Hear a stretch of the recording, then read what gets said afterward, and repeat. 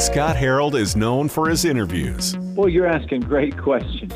I think you're in the right career path, my friend. I really do. Scott Harold's SOS Radio podcast starts now. Stephen Chandler is the senior pastor of Union Church in Maryland. It's one of America's fastest churches. We're talking about purpose today at SOS Radio. We're talking about stop waiting for permission. Stephen, we're playing all of this Christmas music, and so many of these carols, they speak to purpose, don't they?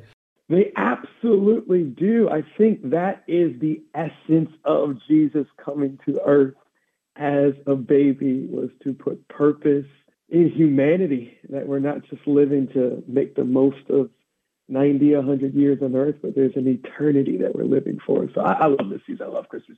Yeah, it's funny because the whole idea of Emmanuel, God with us, is an interesting purpose, right? It's like he's fully God, he's fully man, and how does that apply to my life today, 2,000 years ago? It's wild, and it's kind of a little bit of what the book is about, but God has given every single person a unique purpose to fulfill here on earth. And if it's not like some crazy trick, he always makes sure that our purpose is impossible for us to accomplish without him. So the whole idea of Emmanuel, God with us, is if God is not with you, purpose will always be outside of your reach.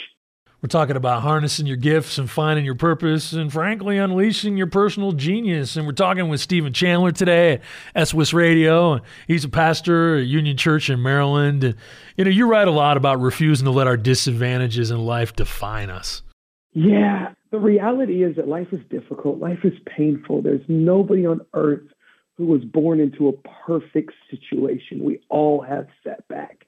And it is possible to be so consumed and focused on our setback, not to realize that God knew about that before he had a plan and a purpose for you, a great future for you.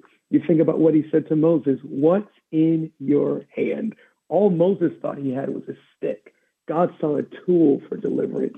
If we would focus not on what we don't have, but on what we do have, we'll realize we have everything we need to maximize all that God's given us. Yeah, I know. And then Moses is asking all these questions, and what does God say? Like, can I not do this? Can I not do these things?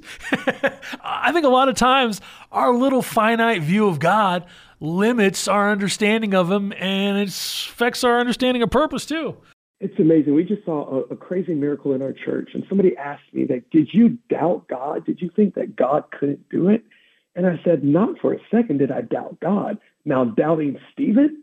Of course, I didn't think I had what it took to steward a moment like that. And I think whenever we're looking at accomplishing great things, building a great marriage, finance, ministry, whatever it is, we spend too much time focusing on our own ability and not focusing on God's involvement in the situation. It's interesting when we're looking at our life, we're looking at our circumstances, and we're complaining about everything, we find that it steals our joy. And a lot of times when we're trying to find our purpose, it requires unleashing our personal genius. God's wired us up with special giftings and talents, and I think sometimes we sell ourselves short in the fact that we're created as children of the one true King. We were created in his image. We were created in his image, and he is a great God. And if we truly are made in the image of a great God, that means there is greatness on the inside of each and every one of us. I've spent too much of my life wishing I had gifts and talents that somebody else possessed, instead of developing the gifts and talents that God has already placed inside of me. And the truth is, God put everything in you that you need to accomplish the great purpose that he has for you. But it takes development. It takes searching. It takes going on a journey to discover what he has placed inside of us. Now, Stephen, what does personal genius mean to you? I'll call it your industry advantage. It's that thing that when you do it and you put the same effort as somebody else, you get exponentially better results. For example, someone's personal genius may be connecting with people. You walk up to a stranger and have a conversation with them, and you get what you need done, you're going about your business. A person who that is their genius, is connecting with people, they will walk up to a stranger and it will be a divine moment. They'll be best friends for life. They'll release that person into a greater place of effectiveness or impact that person's life in a great way. Same encounter, same effort, different results. And we've got to figure out the areas in our lives where we get the maximum results with the minimum effort. I'm not trying to say be lazy and don't do a lot of work, but when you get maximum results with minimum effort, what happens when you put all your effort into it? Your results are exponential. You know, it's funny how we start to identify with a lot of the things that hold us back more than we identify with our true purpose. And we're talking with Stephen Chandler today at SWIS Radio.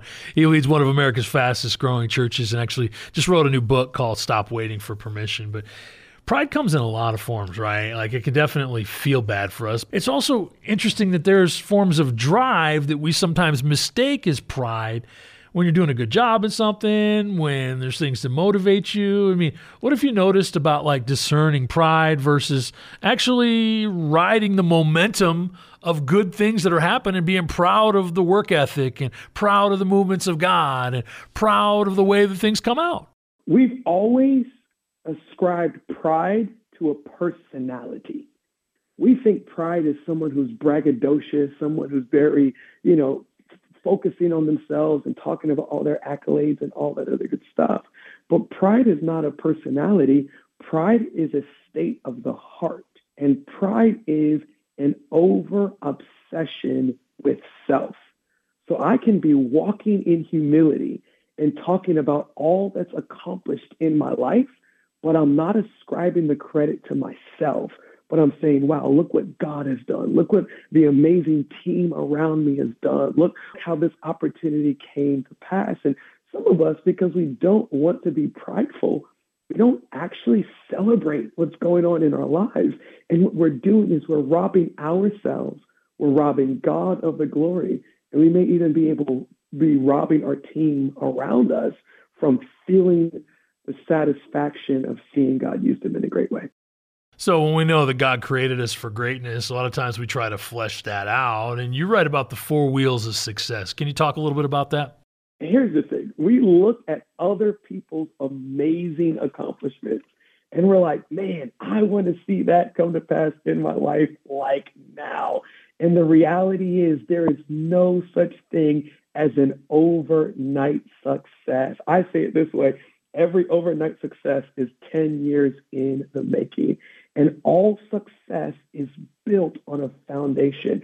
And so I have just kind of like the 4 wheels and the 4 pillars of the foundation for success. The first is vision. Vision is not just, I hope the future looks like this. Vision is, here is where I am going. And this is my first step, my second step, my third step, and my fourth step. If you don't have steps towards where you want to be great in, you shouldn't expect to see greatness in the area, whether it's parenting, marriage, finances, or whatever else it may be. The second thing is faithfulness. We've got to understand that sometimes you've got to put some time in before you're going to see great results. So I've got to know, hey, this isn't going to be great in the first 18 months. I've got to stick to it a little bit longer than that. Third is self-discipline. Self-discipline requires systems. I'm not just making it up as I go along. I'm not just hoping things are going to work out, but I've got this process that I'm applying, and that as I apply it over and over and over again with consistency, I am actually going to see the results that it produces. If you ever look at somebody who's accomplished something great, you are going to realize that it's not luck, it's not happenstance, but they actually have a system that they are operating with over and over and over again. Then the final thing is I've got to set for myself balance. We always kind of lean into the areas where we're the most successful in, where we're seeing the greatest results. But if I am not balanced in my approach to every area of my life, the areas that I neglect will undermine my success in the area that I'm focusing on. We're talking about how God's created you for greatness and you want to lean into that, but sometimes it takes work and sometimes it takes surrender. We're talking with Stephen Chandler today at SWIS Radio. Stephen, how do we start to even grow our self-discipline? I think one thing is to set I call them this, short but attainable goals. So for example, if you are, January's coming, time to get in the gym, time to get right and all that other good stuff. And oftentimes we set these goals of, man, I want to lose 40 pounds or I want to, drop my calorie intake to this or whatever it may be. And if we would be honest, we're setting goals that's going to take us 6 to 8 months to accomplish. And what we really should do is, man, here's my goal for this week.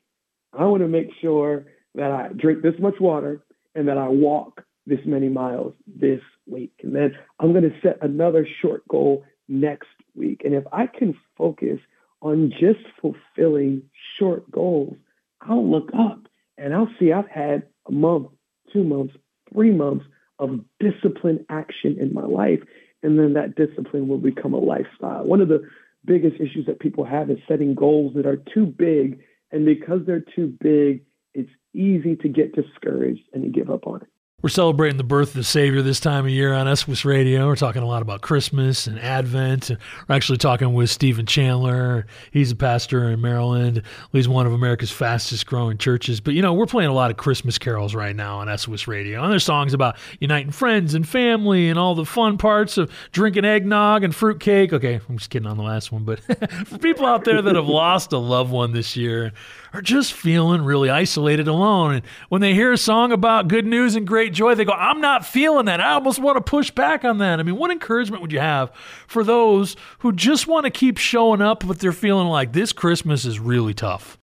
Man, that hits me so personally. I lost my mom to cancer in 2013, and I've never had a holiday the same. And there's something about holiday seasons where you just miss your loved ones on another level. My sister tries to make mom sweet potato casserole, and it just doesn't taste the same.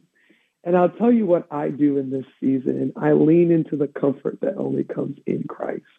While my mom passing away was the most difficult experience I've ever experienced in my life, it is the experience that brought me closer to God than any other experience in my life. Because in my sorrow, I knew him to be a comforter and peace and strength to continue on in hope and in purpose. So my advice to that person who's missing a loved one, or just this year didn't go the way you wanted it to go, don't avoid your disappointment. Lean into that disappointment with the presence of God and watch him bring peace and comfort in a way that you didn't even know he could. So good. Well, we're talking with Stephen Chandler today at SOS Radio, and his new book is called Stop Waiting for Permission. Hey, thank you so much for checking in with us today. Oh, thanks so much for having me. You're clear to go. Thanks for downloading the SOS Radio podcast. If you enjoy the discussion, give it a 5-star rating in your app store. The way the technology works, your ratings really help spread the word.